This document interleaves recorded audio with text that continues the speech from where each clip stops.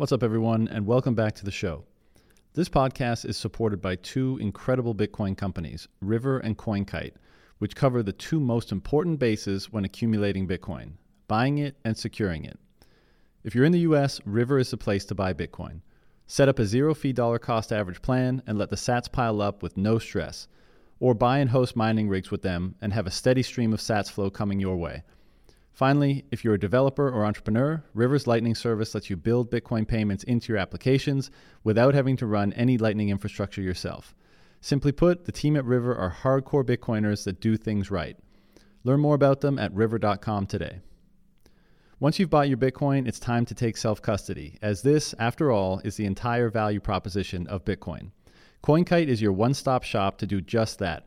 Whether it's a signing device, also known as a hardware wallet, a steel plate to back up your seed words, a block clock for telling Bitcoin time, a sats card for gifting Bitcoin, or a reservation for the highly anticipated Cold Card Q1 device, CoinKite has you covered. Visit coinkite.com and use promo code VALLIS, V-A-L-L-I-S, for 5% off today. And finally, if you'd like to support this show directly, you can do so simply by listening to it on Fountain. Just download the Fountain app on iOS or Android, follow Bitcoin Rapid Fire, and you're good to go. You can share your thoughts on this episode by sending a boost, like a tip with a message, see what other listeners have said, or even create and share clips of your favorite moments. Getting started is super easy. You can top up your Fountain wallet with a bank card, you can send a few sats there from another wallet, or you can even earn sats by listening to episodes and clips on the platform. To learn more, visit fountain.fm today. Noam, thank you for doing this today. Looking forward to the discussion. Likewise. Thank you for having me on, John. Perhaps before we get into the meat of the topic that we're going to be discussing, any kind of introduction you'd like to give both to me and to the audience? I noticed you're a new entrant onto Twitter. I think you have one follower, which is definitely the lowest of any guest I've ever had on this show. Yes, but, I'm thinking I'm a nobody on social media. Basically, I'm a physical therapist. I've been delving deep into the sciences of healthcare. Finance is the last thing on my list that I was concentrating on. So I do home visits for the last several years. And for me, there's a lot of car driving time in between. So instead of listening to music, I just tuned into podcasts dealing with finance and other topics. But what caught my interest the most was finance, specifically stocks. But then that kind of led me into the whole Bitcoin phenomenon. At first, it was a very skeptic concept. I didn't really understand it. But just I kept on listening. There was something that was gravitating me towards it. And just one talker after another talker, it was just appearing to me that this was a very prominent invention that will probably change the face of the world. So that's when I went down this rabbit hole that everyone keeps mentioning. And it led me to the point of going back home each and every day and diving deep into the sciences, into finance and learning the terms. Particularly, I was listening to Michael Saylor a lot, he's an engineer himself, and he just kept on bringing the word energy into the equation. So I had to pretty much first do a deep dive in physics and chemistry, and just to review the basics terminology of what energy is and how we utilize it. And then just things led to another where I was connecting how money is energy, and then it led me down this rabbit hole where I connected at the end where morality was the ultimate. So I was just driven to learn more about finance and how we can improve the world. So it was really from a moral perspective, not a get quick rich phenomenon. It was just more of a deeper story for me. Yeah, it's so funny. I don't know how much you've listened to this show, but these are themes that we discuss a lot. And one of the themes is the intensity and the sheer broadness of the rabbit hole. So you get brought in because you hear, oh, it's another investment, or maybe it's the future of money, or this kind of stuff. And then the surface area of what you need to consult in order to understand this thing in its fullness just keeps getting larger and larger and larger. And one of the questions I often ask myself and others is what do you make of a thing that touches so many other disciplines in order to fully understand it, and as a result is kind of relevant and bleeds into so many other areas. And then, as you say, you peel back the onion far enough, or you go down the rabbit hole far enough, and it seems like any of these deeper inquiries about life, of course, it starts with money and trade or exchange or the efficiency of energy and this kind of stuff. And maybe this is just the way that we're wired, human consciousness is wired, but it winds up at morality at the base. It's like good and evil is staring you, in the face at the base of any deep inquiry. And it's fascinating that so many have come to a kind of similar confrontation in their analysis of Bitcoin. Sure. I think we're most of us are looking past the dollar, the money itself, or what is the meaning or the purpose behind it. And it's just a very, very deep explorative space that I think all of us are chipping in one at a time. And it's just one builds up upon the other. A person's prior experience can kind of lead, especially if they speak it out, and then someone clings on to that experience. And we're just adding one at a time as far as understanding the theory behind money and ultimately the purpose of the world and our lives. Well, there you go. And so that's why, it's so interesting again that what was first, you said you were a skeptic at first, and then, something kind of caught your attention to change your perspective on it. And then that journey down the rabbit hole is transformative. And that's a theme that probably the primary theme of my show is just because I like to talk to, people like yourself, no offense, but people that are kind of out there that aren't, big names in the space, just to kind of see like, how has the attempt to understand this thing transform your perspective and therefore your actions and your ambitions and your life generally. And, the punchline is it's very often the case that journey, that attempt to understand this thing in its fullness has a very transformative effect, and it's very consistent.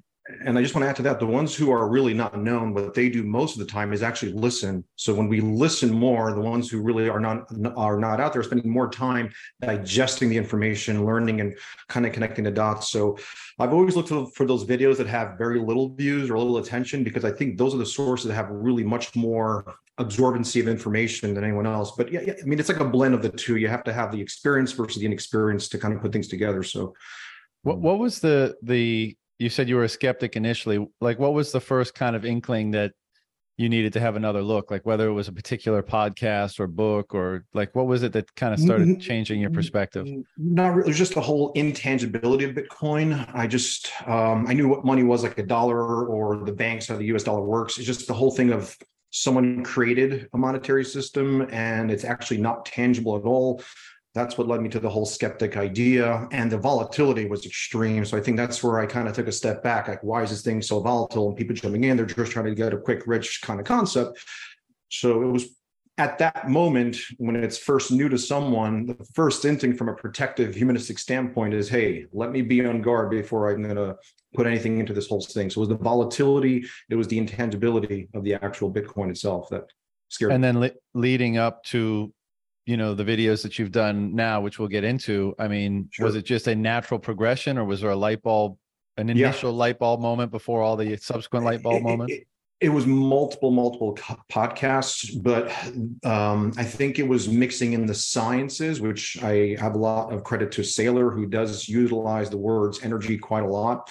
So I think when you introduce concepts of tangibility, which is energy, gravity, electricity, it starts to kind of make sense. So I think the introduction of the term energy will really put the bullet there that says, hey, this is a little bit more than just money, and it gave me more credibility when I really peered more into the energy systems. Right.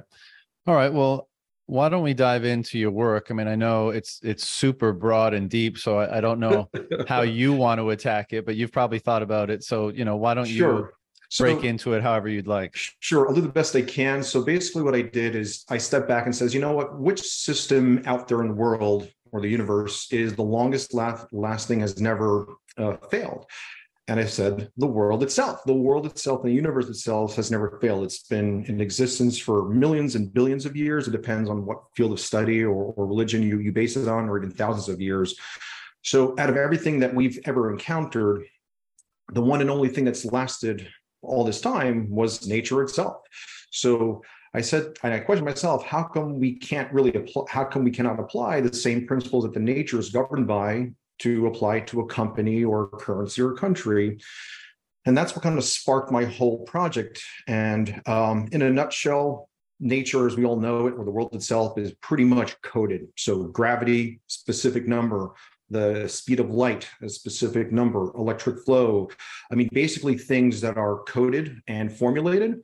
and it can't lie. It's a stagnant policy where no one can manipulate it. And that was like a pretty complex idea, but in a very simplistic form. If you just stick to the laws of nature, that system will go on forever. So what I try to do in my thesis is to go through a couple examples where systems have failed, even currencies have failed, and why that happened. And every time I did it, if we went through the video, you can see that the complacency aspect, the inefficiency aspect, the forces of lying, cheating, anything that breaks the code, that system ultimately failed. So I went through a couple of examples to show that when we go against the code or against the grain, a system eventually will fail. But if you stick to that code and keep pouring positive energy, that system will go on forever. So my whole thesis was, if you act like nature, where you just stick to one code, whatever it might be, and just keep applying to it as long as it's moral, that thing will last forever. So that's pretty much in a nutshell what I've kind of broken down into. Well, correct me if I'm wrong, but it seemed like one of the, well, at least a big component of the videos was the assertion that, the manner in which things use energy, i.e. the efficiency with which they use energy. Sure. And efficiency, as far as what you just described, can be like, how much friction do those absolute parameters impose on a given thing? And basically efficiency is greater coherence with those parameters, or less, friction or confrontation with those parameters. And then the assertion, as far as in the human domain, and we should perhaps discuss both, was that truth is, let's say, maximal coherence with what allows one to be most efficient, and that's why it's more sustaining or more self-perpetuating, whereas lies are basically counter to that nature that you're mentioning. And that's why they can't sustain themselves as long, because they require more energetic inputs to sustain themselves. They don't have that same degree of efficiency. Is that kind of more or less the energy morality argument? Yeah. So I mean, lying does exist. There's deceit that does exist. So it is part of nature, but nature has a code that if you do apply the immoral principles, that system eventually will fail or become non-existent. But yes, there's basically positive and negative forces that will provide energy to a system or depreciate the system over time. So pretty much it encompasses more of a moral blanket or moral concept. And I know moral immorality is pertaining to religion, but if that's too strong, then you have to kind of come down to a good or bad or beneficial or not beneficial terminology. So it's like a battle between those two forces. The more better forces you have in there that are 100% pure and moral, it'll go on forever. So that's how I looked at it, as far as systems eventually declining, meaning it's not declining because it's lacking energy. It's just you're bleeding the energy into another system. Hoping that was pretty clear. Yeah, I mean, we'll probably hop around here before we find a real groove. But basically, you're talking about energy efficiency, kind of discovering the morality in nature. I think that was another part of the insights in your piece. And I mean, would you characterize the enterprise of religion as being something similar, attempting to discover, understand the morality in nature? Sure. So the term energy efficiency, we're basically utilizing energy in the most efficient way. If we're not energy efficient, what you're doing is you're overutilizing. So that's kind of a falsehood. So efficiency in itself is a principle of morality and immorality. So when things become efficient, what you're doing is you're being truthful to yourself, as much as awareness as you have that you're using every resource available to make something good or flourish. If you're becoming inefficient, in a way, something should be cheaper or something should be done better. And the fact that you didn't go study that part, you didn't tap into nature to get to those levels. So the term efficiency and inefficiency, they are blended in ultimately to the term morality and immorality in a way, if we break down to first principles. Do you mind if I ask if Sure. you have a faith of any Sure, religious faith of any time? Sure, I'm Jewish, so there's a blend of that mixed in, and on the side of learning finance and Bitcoin, there's a little bit of rabbinical and Jewish studies involved too. So it's a wide spectrum that I have to connect the dots with my thesis. It's funny, when I was watching your video, and you were talking about the energy efficiency morality sort of dynamic. Sure. It reminded me, when I was younger, I can't remember exactly the age, but let's say early teenage. I mean, the only example I can really remember is when I got caught drinking the first time. But the reason why I refused to lie when I was a kid was not necessarily, I'm sure I grew up within a moral framework that I wasn't really aware of, but there was no overt or explicit moral framework in my family, i.e. as like a religion or anything like that. Like mom and dad would say good and bad, but we didn't have an explicit moral framework, let's say, even though I was certainly nested within one.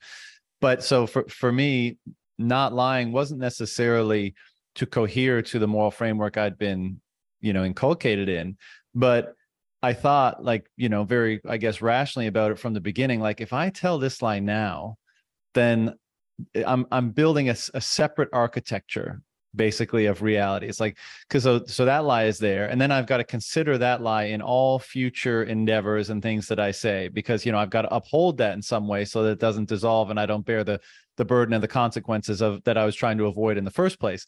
And so I thought, well, if I tell this lie now, that means I got to tell another lie to keep it up later, and I keep building on top of that, and it's just going to be exhausting eventually, and I'll probably won't be able to do it, and then the house of cards will come falling down, and I'll bear the burden of the worst of both. I'll have the energetic expenditure of holding up that artifice, but I'll also bear the consequences of being a liar and being known to be a liar. And I was like, no way, this just doesn't make sense. And it was basically on kind of like energetic grounds, because I was like, I don't think I can uphold something like that. Correct. You have to consume a lot more energy to sustain a lie over a long period of time. You can see that's where companies eventually fail. There's so much energy you can utilize. So at the end of the day, if we're lying, there's that negative force on that energy system where itself becomes energy inefficient. You have to use so much energy to kind of hide your lies, cover your cross your T's, dot your I's. You got to keep doing that. So the overutilization of energy itself, it keeps coming back to that principle of energy utilization. If you have to use too much energy to get your concept through, something is wrong. Yeah, totally. Tell me, what do you think about, there's this concept, again, often talked about in Bitcoin land, making versus taking. Fiat versus is taking, Bitcoin is making, right? You can only get someone's Bitcoin by providing something of value, whereas in fiat land, you can be a rent seeker, you can be close to the spigot, whatever. Why stealing on the surface would appear to be energy efficient, right? Like, I can go, if I'm more powerful than someone, I go take what they have made rather than expending the energy myself. How does that fit into the framework as you see it? Sure. When someone makes a service and you're taking, in a way, you're giving that person some value because, hey, I helped this person out. So our services to each other, when you accept my service, that makes me feel really good. So it's actually a moral principle from your end to receive something from that person to make them feel, hey, I'm actually contributing a value to society. So in a way, taking is in a concept of morality from your end to make sure the other person gets the appreciation of who they are and what they're doing in this world. But I mean, taking as in stealing, not taking as in taking the products of their labor in exchange for something. You know what I'm saying? So I'm saying, like, we can trade, there can be voluntary exchange, right? And I had to put a lot of energy into whatever I'm exchanging with you for what you have, or I'm bigger than you, so I'm just going to take what you have. How does that fit into the analysis of, energetic efficiency and morality as far as you see it? Sure. I mean, there's no way there's an allowance for someone just to take something without earning it. So the earning part is that you had to expend your own energy, you have to expend your own abilities to get what you deserve. If you don't deserve that, in a way, you're consuming or stealing energy for something that you do not deserve. So in a way, that's stealing on its own, and it's on the same level of immorality. So consuming energy that was not meant for you, it wasn't deserving for you, within itself is immoral. Is that what you're trying to ask? Well, I'm kind of getting at the point, because we've been teasing out this idea that energetic efficiency is moral, basically. Sure. And so what I'm saying is, it would appear, and maybe this is wrong, but it would appear that stealing is more energetically efficient than making something myself. And so I'm wondering where how to assess the morality of that sort of energetic dynamic. For me, on a baseline level, it's not energy efficient, because in order to think about stealing, as if you remember one of my slides, to think about stealing itself takes a lot more brain energy. So taking something that's not yours, this is where that moral energy concept is. You're taking so much energy on a morality or immorality basis to take that part. So this is where intangibility, what is moral energy. It's hard to prove this part, but the fact that you thought about stealing something, the consumption of that immoral energy was skyrocketingly high. And that, for me, is the inefficiency aspect of stealing. I see. In regards to moral and immoral energy, it's like a different wavelength. Think about radio waves, think about X-rays, gamma rays. In my thesis, this is what I'm trying to say, that there might be, and this is a little bit past what we can consider more tangible, but just like how we didn't consider radio waves, microwaves, X-rays 100 years ago, just because you can't see it doesn't mean you can't disprove it. So the stealing aspect, just to review, it's the overutilization of the immoral energy to make that task happen, which is inefficient. The way I think about it, well, I guess I think about it in two ways. One is that it's kind of another instance of that artificial artifice that you would be erecting, of a different kind. But I think, if you do something immoral that's clearly immoral and obviously immoral, I think you're building up blowback energy in some capacity, right? Like, sure, you tell one lie and then you tell another and you tell 100, you've got all these different, sure, people that think differently. And at some point, the pressure of that just breaks and the facade comes down. I think there's possibly something like that in stealing, though. Of course, you can get away with it, and maybe that's not the case. But the more profound one, and again, as you say, the one that's more difficult to prove, I would say is, a lot of people, particularly I think religious people, would assign perhaps the most valuable or fundamental or sustaining form of energy in their life as that which they derive from their relationship with the divine or God or whomever, that relationship. And I would say that immoral behavior, stealing being, well, stealing's a spectrum. Of course, you can steal someone's life or you can steal someone's sandwich, but let's just say that's like one of the worst. Sure. That I think, and all, behaviors like that cut you off from accessing that most moral energy, let's say the energy of God, or however you'd like to characterize it. And again, this won't appeal to a secular crowd because that's not really a concept that they probably put much stock in. Sure. But I do think that's part of how the scales are balanced, let's say, in looking at it through the lens of energy. Yeah. And I think the term, if moral, immoral is too strong, use the same words as beneficial or not beneficial. And, if you study every system, what has failed, you can deduce the idea that if it's not beneficial to human society or to growth, it eventually fail. The examples of Enron that I provided, or the old incandescent light bulb, basically, if it wasn't beneficial to human beings, it eventually fails. So if I know that there's a group in here, moral immorality, they start to kind of shy back from it. So if that's too strong, it's basically on the same lines or synonymous as far as being beneficial or not beneficial. Yeah. And as you're saying that, the thought that comes into my head is that fiat, does two things. One, I would say it's kind of an imposition of an immoral system on the world, one that perverts energy transfer, doesn't allow markets to discover energy efficiency as well, let's say, through this lens, but also allows companies and institutions within those markets to not have the corrective energetic mechanism imposed on them as quickly as it might be. So this concept of nature that we've been articulating, and the function of energy efficiency and how that relates to everything. Sure. Do you think it's the case that, let's just use a tangible example so it's easier, but let's take a company like Monsanto. Now, maybe they do a lot of good work, but they've been kind of like one of the bad guys for a long time because they're in the GMO and pesticides, and and their business practices appear to be very overbearing and abusive, and they're suing farmers, and they're using seeds that kind of spread and kill all other forms of seeds that are in competition with their proprietary seeds. Sure. So it would seem to be kind of like a bad actor in the corporate space. Sure. And so you'd think like, well, they wouldn't have much longevity because they're kind of being immoral there. But Sure. I would think that the fiat system that they're within actually allows them to perpetuate their practices much longer. What is your perspective on that? Sure. So any immoral system, eventually, if the floor of what they're working on absorbs some of the immorality, absolutely, it lengthens their longevity. Now, their system can provide some goodness to it. So even kinetic energy, on the aspect of kinetic energy, like the one example I brought was Nazism. They were able to actually exist because they had enough ammunition, they had enough human beings to support the idea.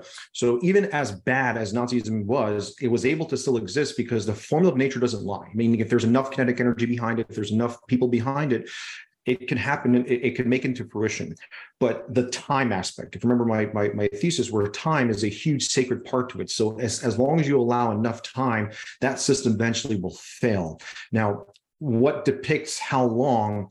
It's formulaic. It's how much energy is backing. So that company that you wrote apart, if they have a lot of investors backing it, if they have that floor that keeps on absorbing some of their morality, nature allows it to exist. Nature will never bend its rules. So as bad as a company may be in the background, as long as they have supporting tools and resources, they can exist.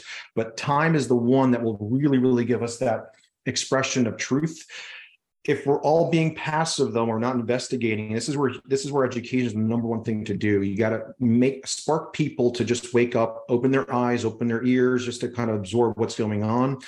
The more passivity that's out there, these bad characters can get away with these discrepancies. So education, speakers, and just I think YouTube is a fabulous idea to kind of express as much truthful as we can to wake people up, so that these systems that they do lie, there's immorality, they can be stopped eventually, sooner than later. That's the whole theme.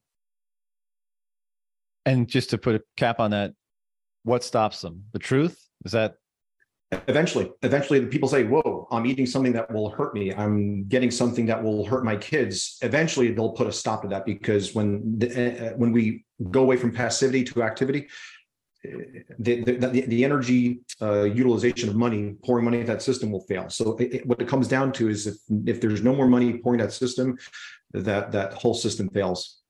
You brought up time, and one of the things that you mentioned in your video was how time has to move faster, or it's perceived to be to move faster on a malleable system, which I guess we would assert fiat is a type of malleable system. Can you explain that a little bit more? Sure. So that floor that I talk about, that's like the money floor. So if it's a fiat floor, that moral blanket is what I talk about. There's pushing forces on that. What are the pushing forces? Are the immorality. So if there's an immoral force pushing on that floor of currency, and if you can print more money, that floor starts to sag down. So you're creating a nice big trough. So that line from A to B is actually lengthened. When something sags down, you're actually lengthening that line. For us to live on this world with the same current speed, or to exist, things have to go faster. So, and that's how Wi-Fi, computers, innovation has to keep happening to keep up with the actual normal speed of what we should be working with. So we have to keep innovating to avoid some of the issues of immorality. And once Bitcoin is set, though, that floor is not going to give any more. So those bailouts that kept happening, the immorality that keeps happening, the inefficiency that keeps happening, it's an environment that will not allow any inefficiency to exist for that long. So printing of money or fiat currency gives to that floor. When it gives to that floor, it lengthens that line. And in order to live a normal rate or pace of life, things have to go faster. Communication has to go faster. Changing information has to go faster.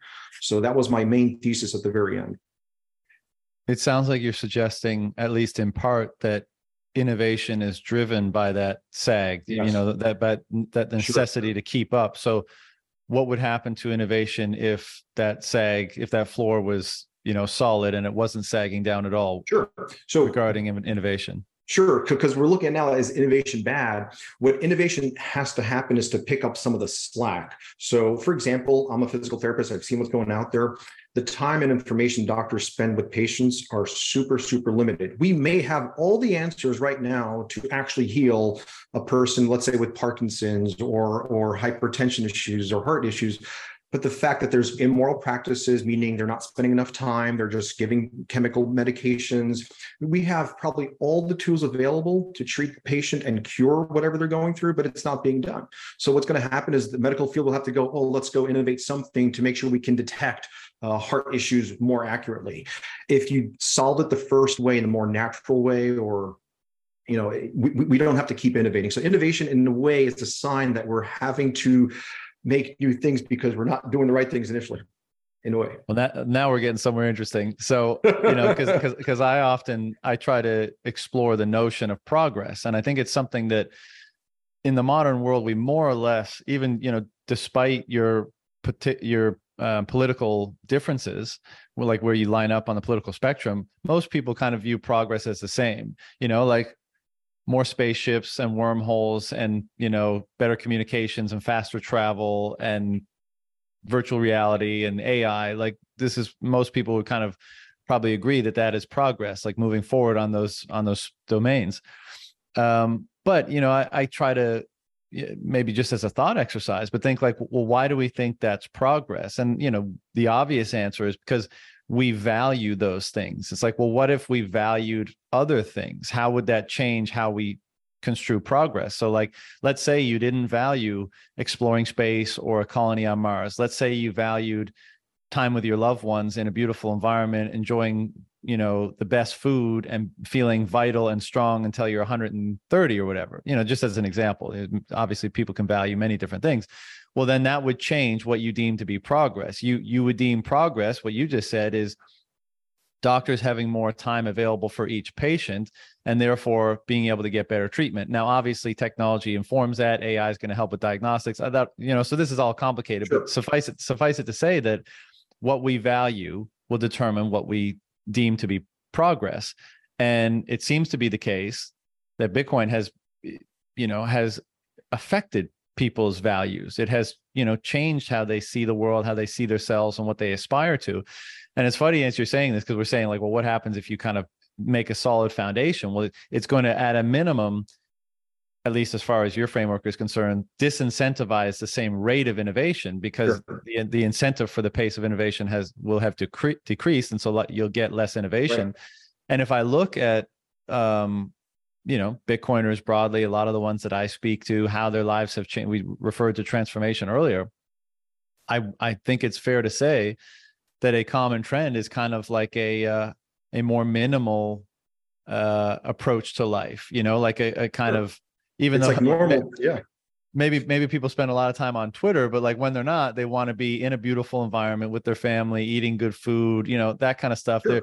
They're not like further in the VR realms and that kind of stuff. And so that's a clear, well, one, that's a clear difference in values, but two, I would say that's a difference that is either Bitcoin is pulling in people that are kind of inclined toward that, or as I've seen, because I've heard a lot of people talk about their transformations, is it's causing them to value things differently. And that's showing up in those kinds of behaviors. So even though because I think a lot of people, based on the culture we have, people don't like the notion of less innovation. We want more, we want more complexity, more innovation, all this kind of stuff. But maybe it's the case that solid floor that you're talking about and the yes. incentive being diminished for innovation is just simply going to mean that we ascribe value to innovation, progress, technology differently than we currently do. And maybe it gets downregulated to some degree.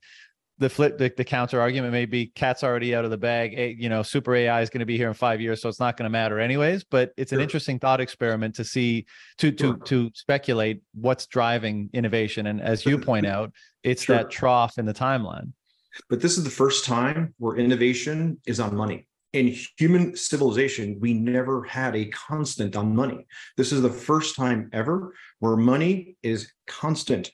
So remember, the whole need to innovate is because some of the absorbency of maybe monetary systems not being stable. This is for the first time ever where money will finally have a pure concrete floor that will not absorb any inefficiencies. So in a way, this is the first time where money is being innovated, and in a very, very pure and coded way. So that lifestyle that we're used to keep innovating, seems to be like, do we really have to? Do we have to spend so much time to keep innovating versus spending time to how can I help my next door neighbor? Like, even like making your own little farm in the back, or, the primitive style to a degree can be very helpful to help others instead of, opening grand chains all around the country. So it's a very deep process thought, but if you innovate money and make it concrete, you don't have to keep innovating on new materials. You can be helping others by, indulging into that system that or the product that they need. Or doctors can spend more time. So if doctors get paid in Bitcoin, let's say, they can spend not 5 minutes, but a half hour with each patient. If they cure this patient, that line at the door of hundreds of people will be more like 20. So eventually, the productivity of each and every hour that person can produce becomes more efficient because what they get paid for, they don't have to cram their office with 50 patients to make sure that they can pay the bill. So our lifestyle of getting used to innovating, I think we have to break that norm. I know we're not used to it, but I think that's one of the things I'm always kind of going back and forth on too, that I do believe that innovating is in a way trying to brush stuff under the rug in a way.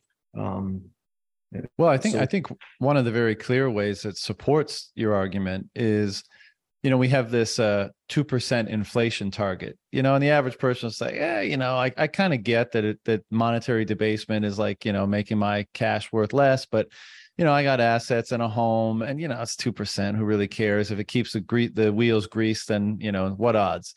But what a lot of people don't understand is that that's ensuring a complete plus 2% steal of productivity gains. Because let's say productivity gains would have accrued 20% extra purchasing power to the money based on in aggregate in the economy.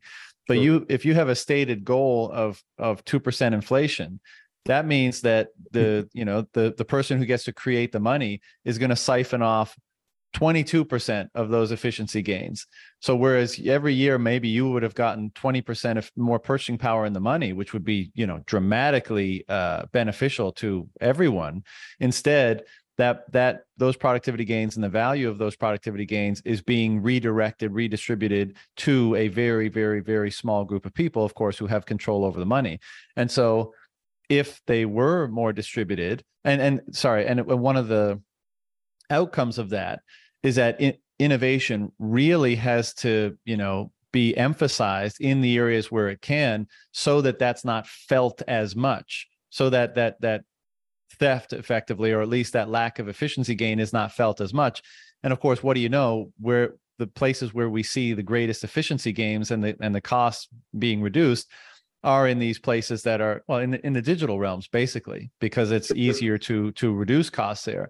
And that's why, and what do you know, more and more of our lives are being drawn into the digital world, and because there's a dramatic incentive for them to be, notwithstanding they're interesting and they're, have all the independently beneficial aspects of them, but there's a huge incentive because the rest of the world is becoming increasingly expensive when we're not able to keep up, but the digital realm is able to remain inexpensive and become even more so because of that pace of innovation. So of course we're going to be drawn into it because it's a very strong incentive to be. And so I think that bodes well for the argument that if those productivity gains were not siphoned away and they were able to be distributed more broadly to the purchasing power of the money, and as a result of that, more broadly to all areas of a market or an economy, not just the ones most capable at resisting price increases, let's say, then presumably all those other areas would gain an incentive, and the relative incentive of the digital landscape, let's say, would be diminished. And so I think that emphasizes your point where it says, like, all those other things that are not necessarily considered like technological or modern, they would there would be a renewed incentive placed on engaging them because of the dynamics of how purchasing power is now not being drawn away, but is being distributed amongst money holders. Exactly. It's the purchasing power what Bitcoin does. I mean, it's the ability to hold a percent of a Bitcoin for you to consume, many goods versus we need more dollars to consume the same amount of goods. So the purchasing power is what is going to exponentially increase. The money supply, it's limited. It's the purchasing power that gives us the ability to be efficient with money for the first time. So I think we're kind of seeing eye to eye here in regards to the importance of innovating money itself and capping it and let the purchasing power exponentially increase versus exponentially increasing the money supply itself. Yeah. This makes me think of, well, one of the things you said, and also one of the arguments that often comes up. And I think in your video, you said that, prices will fall so much that you won't have to work and instead can focus on moral concerns. Now, I mostly agree with that. I think maybe not have to work at all is a stretch, but I do think that sustenance concerns will be brought down in terms of the amount of time that you have to devote to them. And as you say, I mean, I do think moral concerns will ascend as a result because, almost like a hierarchy of needs. It's like, well, if you're not spending all of your time on the hamster wheel and you can actually take a breath, well, then what emerges in your mind is like, well, what else is there? And what's most important in life? And what should I be devoting my time and my energy and my resources to? And that basically is the bucket of morality, right? When you come out of necessity and you come out of, the capacity to just voluntarily or freely choose. Well, when you're in the realm of free will, you're in the realm of morality. So I do think that's going to be the case. And one of the things that the detractors often say is like, well, if you're right about this purchasing power increase and Bitcoin's purchasing power is going to increase by 10 or 20% a year. And even when it stabilizes, it's going to be like 5 or 10%. It's going to roughly reflect, global growth. It's like, well, nobody will work. And, the 2 points I bring up is one, the one that I just mentioned is like, well, I think there'll be less of a requirement to work. Of course, people are still going to want more than others. Relative wealth is still going to play. There's still going to be people that are just motivated to explore and build. But secondly, it's like, where do you think the 5% purchasing power per year growth comes from? It comes from productivity gains, and they're being represented in the purchasing power of the money. So it's like, it's not like it just magically is your purchasing power is growing. It's growing because the amount of goods and services that are available to you relative to the amount of money is growing. And that's what productivity basically is. Sure. So with all that being said, I'm curious what you think about like a future where, that comment where you said people will not have to work or will be working less. Sure. So I think the term complacency, I brought into the equation there too. So if you're complacent, that's the same level of being inefficient. So in that realm in Bitcoin environment, complacency will not work. That system, if you yourself are complacent, things won't go your way. So any system or company that's going to be complacent in that environment, it's synonymous with being inefficient, right? If you're complacent, you're not being productive, you're not helping, you're not contributing to society. That within itself is on the same level of being inefficient. So the fear of, we don't have to work so hard anymore. It's more like, how can I help people? It's such a different mindset where now we're being successful graded on money. It is a completely different world where money is not going to be the main goal of, let me be successful in life to accumulate as much cash as I can so I can own a big castle. Now, is owning a big castle immoral and moral? How do we know? If you make a perfect environment and if you actually could sustain a castle for 100 years and have a lavish lifestyle, then yes, but we'll only know as time progresses. So time in itself is like a depictor, an unveiler. Is this the correct way to go? So in a Bitcoin world, that complacency fear is not going to happen, because if complacency is on the same level of being inefficient, and we've gone through many examples, any inefficient system eventually will fail or have troubles or have any headwinds. So I think that covers that first question. The second question, if you don't mind just re-emphasizing or repeating the second question, unless that was kind of all buckled into one. Yeah, it's escaping my mind right now. So if it comes back, I'll let you know. But sure. I get one of the things that, to put a capstone on this perhaps, is what we're saying, how people have more time basically on a Bitcoin standard. And then all the questions about, well, what do I do with my time? And what do I do with my energy? And there's the morality component and all that kind of stuff. And then we talked about progress and what people want in their lives and what will enrich their lives most. And again, I think this bodes well for, more happening on the morality front, and people saying like, well, is my life that enriched by there being a Mars colony, or is it more enriched by other things? And that's an interesting process that I look forward to watching play out to some degree. What do you think will be the result or impact of, Bitcoin more and more broadly being used as money? So what do you think? Personally, of course, this is just speculation. But what do you think? More people having more time, what will be the consequence of that? So I think all of us want to live a world with happiness. Like, we're all pursuing happiness. You want to feel that pleasure of life, whether it's spending time with family, whether it's spending time in a hospital to give your time to, to volunteer, whatever it might be. Everyone has a degree of happiness or pleasure. Now, in the Bitcoin world, the ability to reach that status might get there. Now, if let's say your chasing happiness was accumulating a certain amount of money, and at the end, if you see it failing, what Bitcoin will do is kind of redirect your focus. Like, maybe you were chasing the wrong thing to achieve true happiness. How do we know what happiness is? I mean, everyone will have a certain degree or definition to it. What Bitcoin will do is guide us a little bit more accurately to where it should be. It's almost like a forced push. Humans, we think we know what's best for us, but sometimes the heart and mind are kind of separated.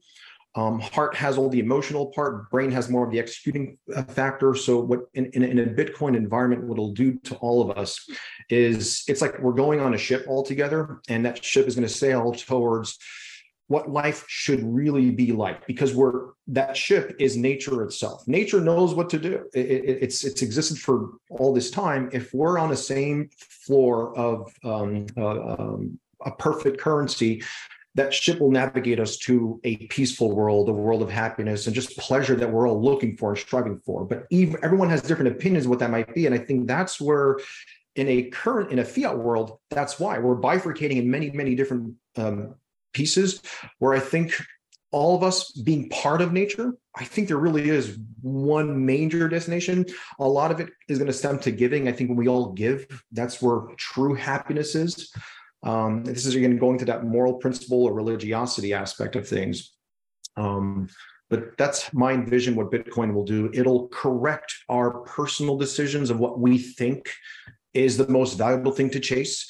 And if it's the wrong thing, it'll redirect us. So it's like a tunnel. It'll warp us through to what life should be like versus what we're deciding what life should be like.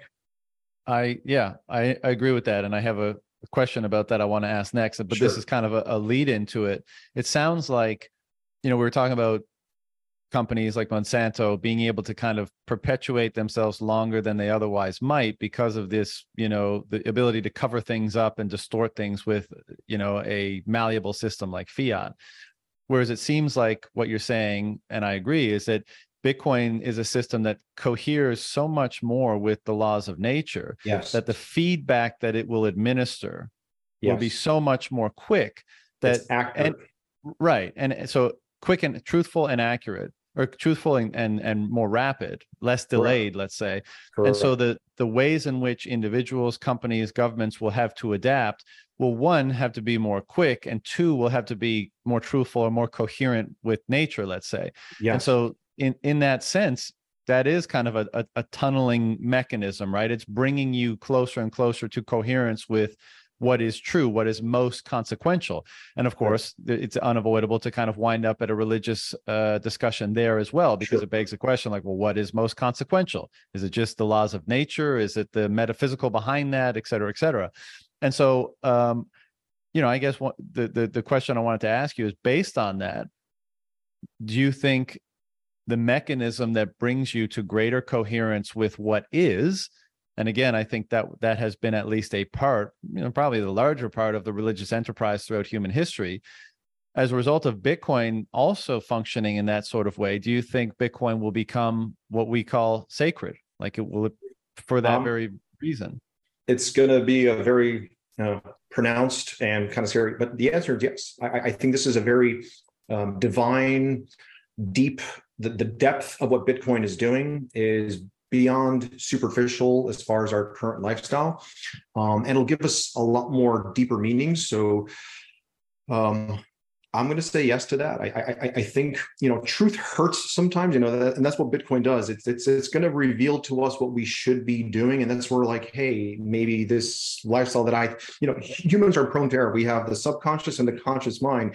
We are born with a conscious mind to make decisions within that framework.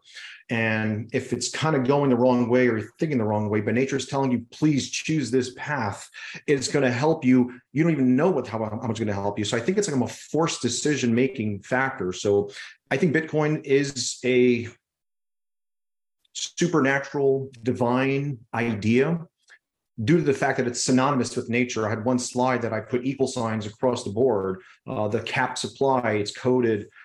Public ledger, from every angle possible, it's literally on the same line of nature. So I think the answer to your question is it's a definite yes. I think it's past any kind of superficial thoughts that we have. This might be tricky, and you just touched on it there, but how do you think, we often hear, and I think you use it in your work as well, that Bitcoin, well, everything's nature, but Bitcoin coheres with nature perhaps better than any other system that we've certainly invented. And it's in the system of money, which is perhaps the most consequential system for coordinating our affairs and interfacing with nature, both nature in the form of other individuals and nature in the form of the natural world. And so when you say or consider that Bitcoin is nature, or is it, one of the highest representations of nature, what do you mean, and how do you think it achieves that? Well, because there's no give, and when there's no give to that floor, if you enter this environment, you need to comply with it 100% without any kind of inefficiencies or morality. So if you do, though, that's where your abilities to live a different life may not happen. So being that it's 100% coded, there's no company, there's no human tampering at all. It's a system that's been created by a human, possibly. It's been created by a human. The code there cannot be manipulated or changed. So if you do enter this environment, your actions and how you carry yourself, Bitcoin itself will give you, like you said, that feedback mechanism. So I think that's how it's going to work, where Bitcoin itself will guide you. Are you doing the right things based on your successes, based on your level of happiness? So that kind of sums it up. If we were to narrativize that, we might say it's the ultimate judge, right? Exactly. That's well said. A judge that's non-biased. It is what it is. And very well said. The religious connotations abound, of course. But what do you think? So another huge, broad question, but one that maybe we should have done earlier. But what do you think? What's your definition of truth, I guess, is the question. It's a good one. I think truth is everything aligned with nature.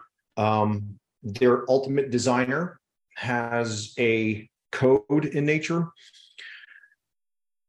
If it goes against your innate feeling, meaning truth is being very efficient. If you're super efficient and not wasting energy, I think that's what I'm going to come down to as far as the definition of truth. You are being 100% energy efficient. That for me is synonymous to being truthful.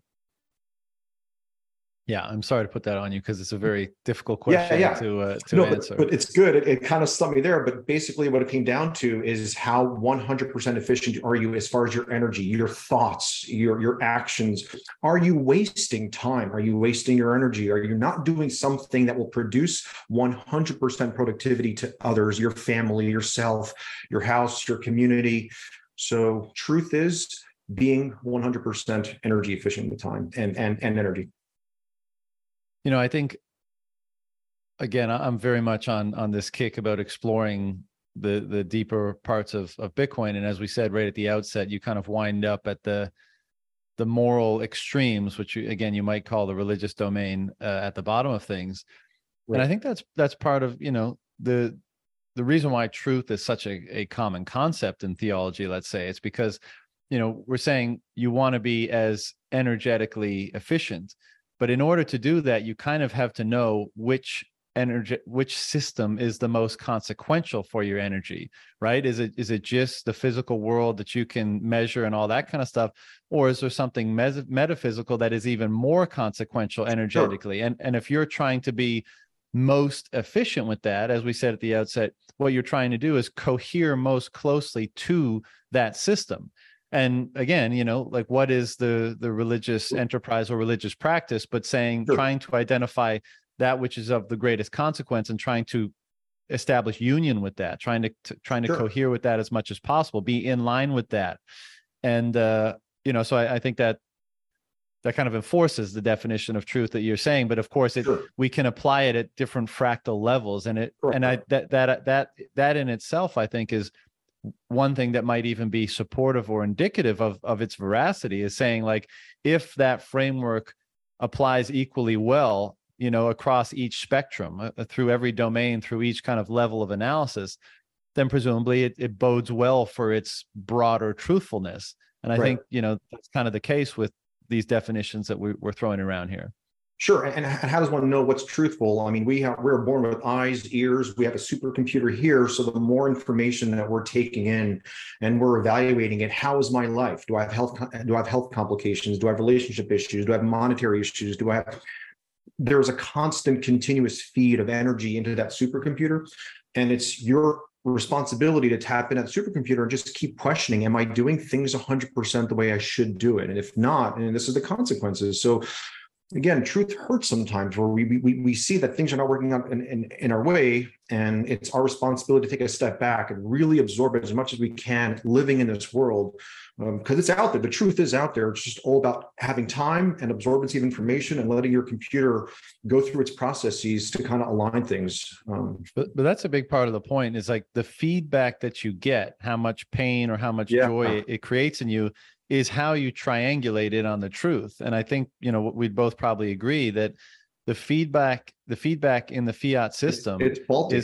Right. It's super faulty. And so it's giving you bad information by which to orient your actions. Exactly. And what do you know? We end up having this, what we'd broadly consider like a lot of immorality and degeneracy and all this kind of stuff in the world, because that feedback mechanism is faulty. And so people, even if you're, kind of partially or even subconsciously attempting to be good and cohere with truth, your faults will be absorbed. Yeah, your faults will be absorbed. Bitcoin will punch us all in the face. It's going to be hard. I'm telling you, it's going to be a hard change, but it's like put on your vest, get your ammunition, enter that territory, dare if you will, but just know that there are circumstances when truth will tell you, hey, all this was not the correct way to do it. Be a man or step up to the plate and do it. So it's definitely a more deeper concept as far as not money. It's like you're entering into a truthful realm, and that truthful realm will all shape us in the right direction to finally one day, get to a point of a peaceful world, a productive world, a happy world. I think that's what we're all chasing. But like you said, if those absorbing floor keeps absorbing our falsehoods, we're going to keep going down this path. And that's the whole innovation cycle loop. It has to keep, that whole deep, faster innovation has to keep going. So I think he's kind of. I couldn't agree more. And one of the things that I often say, one of the things I often say I'm most excited about with the advent and evolution and distribution of Bitcoin is that at a minimum, we'll be able to contend with who we really are and what really is and orient ourselves that way. And then we'll really be in a position to refine ourselves in the most consequential way, which is in a moral way. And, we're going to, all the ugly is going to come up too, but at least we get to contend with what is. Right now, there's so much noise in the system, so much confusion that it's almost impossible to orient yourself. As you say, I mean, if the floor is always kind of being pulled out from under you, if you're always sinking into it, how do you get a coherent perspective on things? I mean, you can't. Right. When you cross the event horizon of way below. Yeah. Exactly. When you go past the event horizon of a black hole, I mean, you don't know what's up and down. Whereas if you have that floor underneath you, at least you can look at the landscape, get a sense for it, grasp it, and then you can engage in the still difficult process of determining who and what you want to be to move through that landscape. Exactly. But I think that's step one, basically, is having truthful feedback in that whole process. And if we can, then I'm hopeful that, if you have any, what I often say is, if you have any faith in humanity at all, that we're more good than bad, then you should, that bodes well for that being able to be expressed out into the world and into culture, et cetera. And so that, that's one of the things I'm tremendously excited for. Sure. I know you're new to Twitter. I think I saw you started your account in May. Yeah. Do you follow quote unquote Bitcoin culture at all? Do you spend time in Bitcoin Twitter, any of that kind of stuff? My YouTube, Twitter, full of Bitcoin, full of finance. Again, a little bit of rabbinical and religiosity topics, philosophy, just the deeper, more. What would be the right word to use? Nothing's wasteful. I think systems that are more tend to be more truthful. The depth of studies, that's pretty much what my materials that I'm reading. Yeah. Just to gain more leverage and understanding what the world should be. Sure. I guess what I mean more so is, have you spent time observing like other Bitcoiners, how they're acting, how they're communicating, like the Bitcoin culture generally? Yeah, there's definitely some noise out there, but I think there's a commonality between all of us. I think we all want a good life. I think we all want a truthful life. I think we think about family a lot, to make the world a better place. I think we all share that. In my initial first slide, I made sure to give a lot of recognition to the main pioneers today as far as spreading the word. And it just, someone who studies truth as much as they can, you can connect so easily. So I think most of the Bitcoin people behind it, we're all on the same wavelengths. We might have some differences. There's a few maybe sour apples here and there, but I think we're all aiming for the same. So I think we're connecting on the similar wavelengths. So we share commonality. Yeah. Am I right did you say in the longer or one of your videos that the brain is designed to do good? Does that sound familiar? Sure. So because we're bred from nature, we're made up of cells, our muscles, nervous system, brain tissue, that's all biological. And if you break things down, those are all cells which are following the rules of nature. But that conscious mind, I think the subconscious and the conscious mind, that conscious mind has the ability to go a little bit past that point of choosing within that box of how to live our lives. So the brain utilizes more energy to provide a lie or to come up with a lie. In its bare state, the brain will do what it has to do in a truthful way. But if we want to get something done that's immoral, multiple meta-analysis, multiple research articles have actually studied through fMRIs to see the utilization of brain tissue that you have to come up with a deceit or a lie. And that was another breakthrough, like, whoa, more energy consumption to come up with the idea of lying or deceit. And eventually that system or product will be picked up in nature, because remember the examples, anything that becomes energy efficient will start to get weeded out. So if a person thinks of a lie, thinks of a dishonest property, and puts it into a product, it'll be eventually picked up. Because of the overutilization of brain energy, it is produced. So net energy is never created or destroyed. So once there's, let's say, 100 joules of a thought, that thought should have been 50 joules. But because there was a lie, you have to go a little bit past your innate truthfulness and then add another 50 joules to the thought. And that became more energy inefficient. And then the product itself has it, and the product will eventually fail over time. So yes, lying within itself is more energy consuming.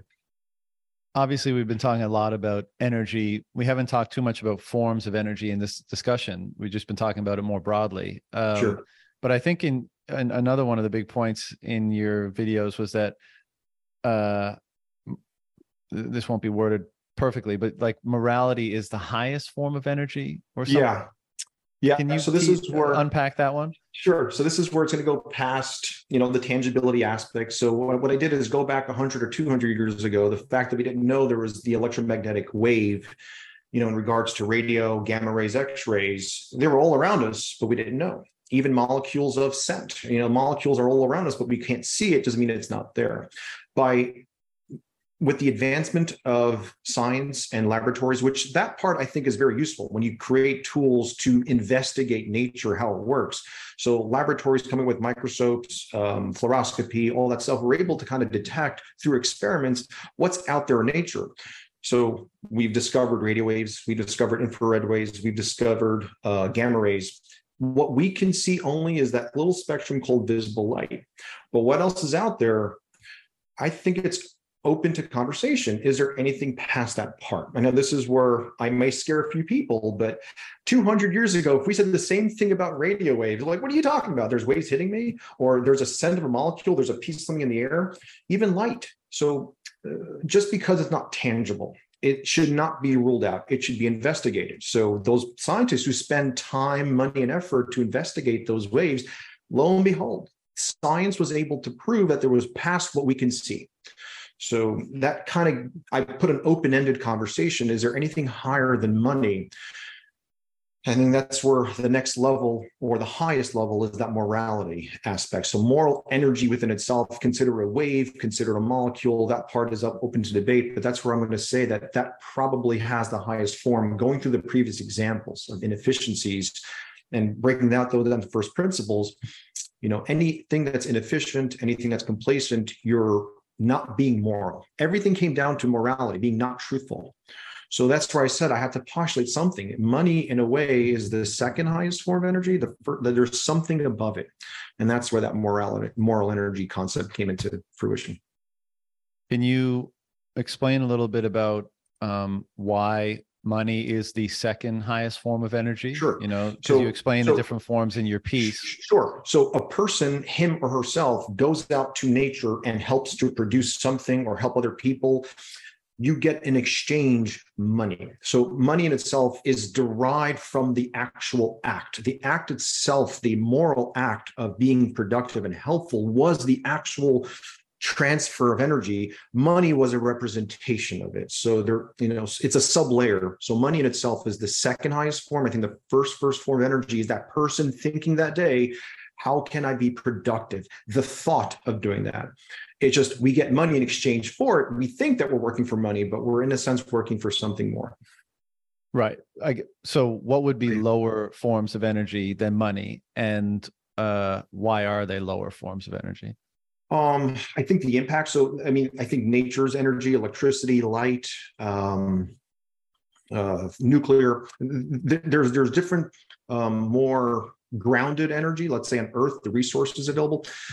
On that electromagnetic wave, as you get to gamma rays, they're much more potent, they're much more stronger, they can actually change. So there are potencies to different layers of energy.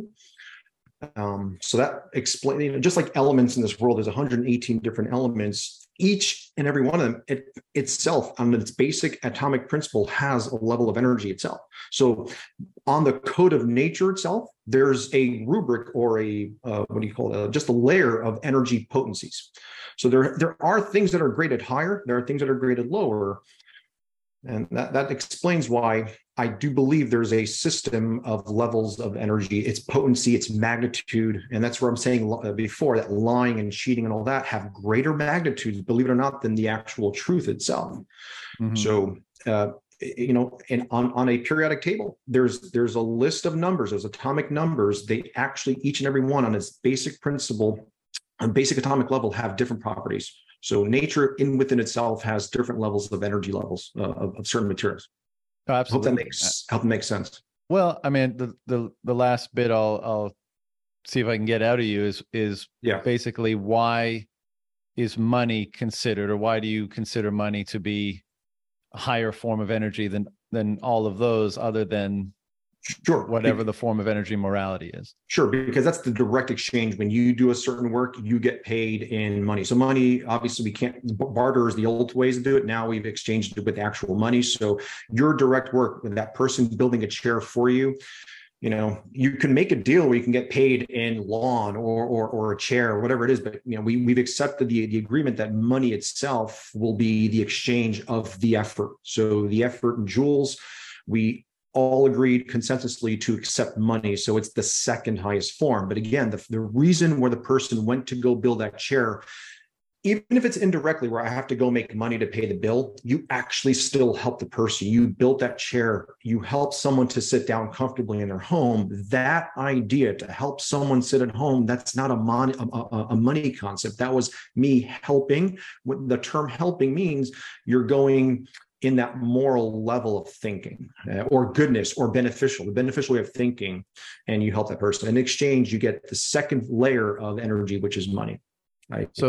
Is it fair to say, because let's say all forms of energy kind of represent at least the potential to be a motive force, right? Like to do work. Yeah. Do you consider money to be kind of a higher form of energy because it has a motive force exclusively in human beings, but we may be the most refined form of consciousness as far as we know, at least on Earth, to some people's perspective. So do you consider it the most refined form of energy because it has such a motive force in humans, but it also has the component of morality nested or built into it? Sure. We humans needed something tangible to say, how much did I help this person out? I think money came to that part where it kind of gave us a graded ability to see how helpful I am.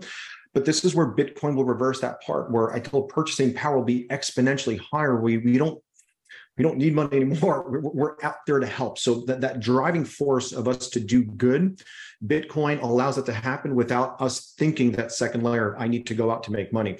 So money was an inventive tool to give us some sort of guidance, how good we are in nature. But do we really need money? It's an open debate. I mean, because if this is a hard thing to grasp, but money itself was a made up entity to kind of get us acquainted with how beneficial we are to others. And if we're creating a system of how helpful it could be, you can get to the point where you can build someone a chair, someone will make you food, someone will give you health. Like the exchange of our moral principles is all what we need. It's an extreme thought. I hope that kind of helps, or maybe I could be wrong in this part, but I think money comes as close as we can to get some sort of idea of how helpful we are to society. Well, the latter part, absolutely, I agree with. My sense currently is that forever is a long time, as I often say, but I think we'll use money for a very long time, even if it's sure, perfect money like Bitcoin or close to perfect money like Bitcoin, because even if we were all kind of set free and all of our needs were met, I mean, I still think there's the element of money that is not just like facilitating exchange, but also the specificity of determining value, and because it can be so much more specific in identifying, determining, and communicating value. I feel like we'll still have that, whereas strict barter or tit for tat, or I'll do you a favor, you do me, doesn't have that same sort of specificity. Right. And I think as we try to inch closer to capital V value and capital T truth, I feel like that the specificity of that mechanism by which we do so is valuable. It will continue to be useful to us, and therefore we'll continue to use it. Sure. Yeah, I think, again, money is definitely an efficient way to exchange value, and you accumulate money so you can make your life better, spend more time with the family. So I think money is a necessity. It just has to be perfect money for it to work itself out in the future. So again, that's what I'm going to go again. It's the second layer of what we're doing. We are primarily putting ourselves out there to help. And then the second layer is you get money in exchange for that help. So just to reemphasize that part. We've obviously been very positive on Bitcoin in this conversation, as I often am, but when you think about a future like this, and it's just, as a side note, it's just staggering that we get to think about a future like this. I mean, as everyone listening to this show for a while knows, like when I was in my early 20s, I looked out on the world and I tried to understand as much of it as I could, so read a lot about all different things. And I was like, oh my God, this is fucked. These things are not looking good, and I don't see how it gets turned around in any meaningful way. And now that we have a mechanism like the one that we're describing, that seems to be like, I couldn't have imagined something that could have turned things around in a better way than this. I mean, it just fills you with gratitude and hope and energy and enthusiasm and all these things. So it's just amazing that we get to live at a time where potentially something like that exists and is is propagating throughout the world. But in tandem with that, do you think there are downsides to it, or as you envision that future, what about it do you not like, or that you think needs to be protected against or thought about or whatever? I really can't come up with a negative. The only thing I would think is that Bitcoin, we all think about getting rich and, obviously splurging and having some complacency, but I keep reminding myself, if you do that, Bitcoin again will punch you in the face as far as saying this is not the right thing to do. That person will maybe have some tough times, or that come to tough times. So that's my only concern, is that Bitcoin, obviously the exponential growth in money and richness, maybe will lead us to a lifestyle where complacency or splurging might happen. But I'm going to go back to that theory where nature itself will rear its ugly head if it's not energy efficient. So I really don't have any concerns. I think this is where some countries, China, Russia, I think they've studied this stuff, and they see the threats to this part where it's a system that is perfect. I know there's we have to question, is there something perfect on this world? I mean, the world itself is perfect. And if you can emulate it, I think this is where, you start to have no doubts of any imperfections, because the world itself is perfect. Yes, we have tsunamis. Yes, we have natural disasters, but that is part of nature. As ugly as it is nature. So when we term the word perfect, we have to be very careful to say that. But I think Bitcoin's, it's hard to say label it 100%. Can I say 99.9999? That's why I look at it. So it's hard to answer any negativities towards Bitcoin itself. I think it's going to be a very, very critical, innovative tool that will reshape our lives for the good, for the better, and forever. It just comes down to people joining in, and you're going to have a huge force that they will resist. So it's like a battle in a way. That's why I think Jason Lowery's kind of putting it in a very non-violent way. So I'm going to say there's no negative connotation that Bitcoin gives me. I think it's going to be the most truthful system that will, I would say, eradicate evil. Well, there you go. a sacred or religious assertion, if you ever wanted one. But I largely agree with that, and I think it's good to not be complacent, as you say, even on the way to that place where complacency will be punished, and act as though it matters what you do to contribute to it, whatever capacity that might be, but to allow it to kind of draw the best out of you and to apply that to it, such that the success is even more has a higher probability of being successful than it otherwise might have. I think that's kind of like the call, like the hero's journey in a sense. I'm not saying everyone needs to reorient their lives, but to be as good of a Bitcoin citizen as they can be, I guess, is a phrase, a way it's often been characterized. Sure. And I think one maybe negative of Bitcoin is the actual holding on to it or the custody of it. I think still that has to be ironed out. I think there's a lot of that fear, like you have 12 or 24 words within you. How do you protect it? What if happened something to you or your family? I think the custody aspect of Bitcoin, I can see that being some sort of negativity, but I think it'll be ironed out as the maturity of Bitcoin happens. I think multiple services will be created from that part. So maybe just an off-tangent addition there. Yeah, I mean, if we're saying that we're going into an environment where truth is communicated with higher fidelity, then a market based on that means if there's a demand in a market, it's probably going to be satisfied, right? Because it's going to be communicated with fidelity. And if it really is a pain point, some or a lot of people are going to try to solve it because of the opportunity that creates. And I would suspect, that's how it's going to go down. And even, with even greater efficiency and effectiveness than markets that we've become accustomed to, because the signaling mechanism in these markets is so poor, and the distortion and the perversion is so rampant that when we get into a market that's more and more predicated on Bitcoin, those signals are going to be that much higher fidelity. And I think, and as we keep saying, people's capacity to buy goods and services is going to be so much greater that smaller and smaller and smaller and smaller pain points are going to have the capacity to be satisfied, and that's why I think, that's one of the, why it's such a hopeful future, because, I think that a lot of people have a lot of particularly people on the left side of the political spectrum have fears that like, oh my God, if we live in a world where the government can't just print money, like what are we going to do about, the welfare and people left behind and people that slip through the cracks? And I just don't think they're fully considering the implications of people having that much more purchasing power and people being that much more financially secure. And yeah, so exactly. The market will conjure up solutions to many of those problems. There'll be far less people slipping through the cracks because of the dynamics in the market, and individuals will have far more capacity to help out those people in their immediate or not so immediate environment as a result of those dynamics and many more things that, neither of us are considering right now. But, it's difficult for people to see outside the paradigm that they're in. I get that. And I think that's the case with a lot of stuff today.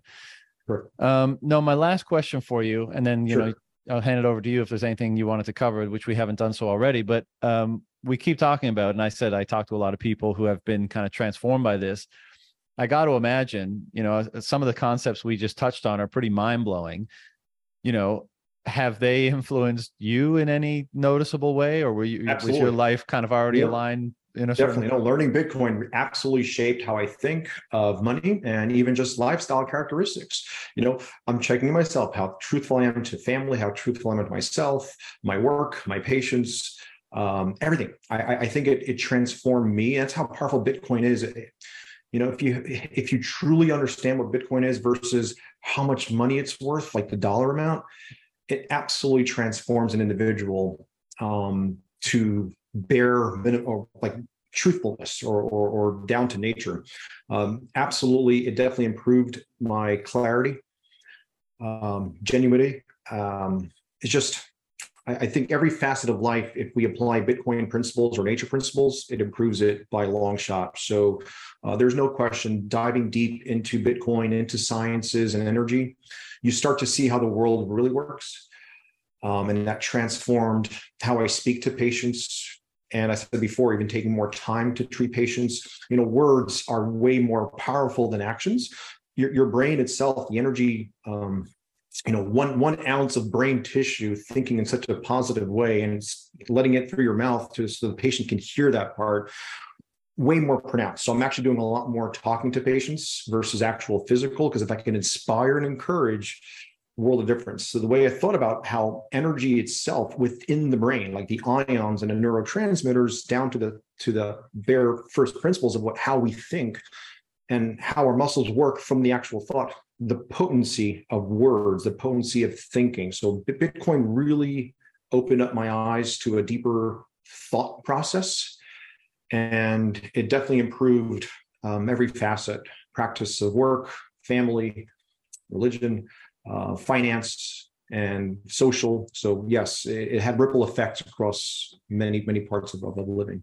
That's awesome. It's so fascinating to consider the energy of words, right? You might say a word and it hits someone else's eardrums, vibrates it a certain way, gets decoded in their brain. And it might be a word or a piece of information that serves as a catalyst for like a transformative breakthrough. I mean, that's what you just described. Now, it wasn't just one word, it was learning all about Bitcoin, but that's basically the same thing, just on a bit of a different scale. But as you say,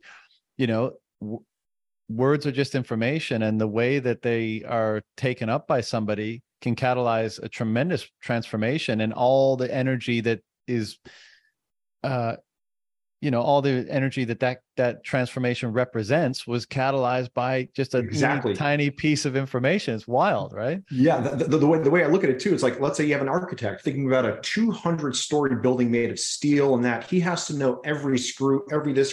That 200-story steel building was in the brain. Like that presentation, that weight of that building was in the concept of that mind. So mind is super powerful. And I think that's what Bitcoin did for me. It really helped to see that idea, the power of thought. The power of thought. And if you can speak those out, you can make huge changes in people's lives. So kind of adding to what you're saying, words are much more powerful than what we think they are. So to be careful what we use and how we present ourselves to others. Right. Yeah. Bitcoin has definitely been mind expanding for many people in the most profound sense. Well, Noam, that's we sped through a lot of that, but that's pretty much all I have for you. Was there anything that you wanted to cover or explore before we shut it down? Not really. Just I hope you can put a link for that presentation I put up if anyone's interested. Yeah. It's about close to 3 hours long. So if you have enough patience to sit through that, but I kind of break things down into simple terms. It's a little slow here and there, but you have, in order to explain Bitcoin, I think you need more than 3 hours, but I did the best I can to explain energy, systems that fail, systems that succeed, and the actual concept of Bitcoin. So if you can put a link to that presentation, that'll be helpful. And I think every person has to take Bitcoin not in just monetary gains. They have to look at this as transforming the world. It's a huge movement that we can't still really grasp. But if you study deeper and deeper and go to the depth of Bitcoin, it'll change the world, family, and the person himself for the better. So couldn't agree more. We'll definitely share the link to the video. Are you going to be doing additional videos? Is that like a hobby now or what? We'll see. I think it comes down to how my day goes, but I think I have a passion for it. So there might be a few more additions to that. Awesome. Yes. Well, as I said at the beginning, I found it very thought-provoking. It's not, a lot of those concepts, I think many of us will have thought about before, but it's always great when people put them in a coherent and a sequential sort of way, because it helps us contextualize it all better and increase our understanding and, further down the rabbit hole we go. So I definitely appreciate the work. I hope there's more of it, and look forward to catching up again sometime in the future. Thanks, John, for your time. All right, brother. Take care. Okay. Bye-bye. Bye.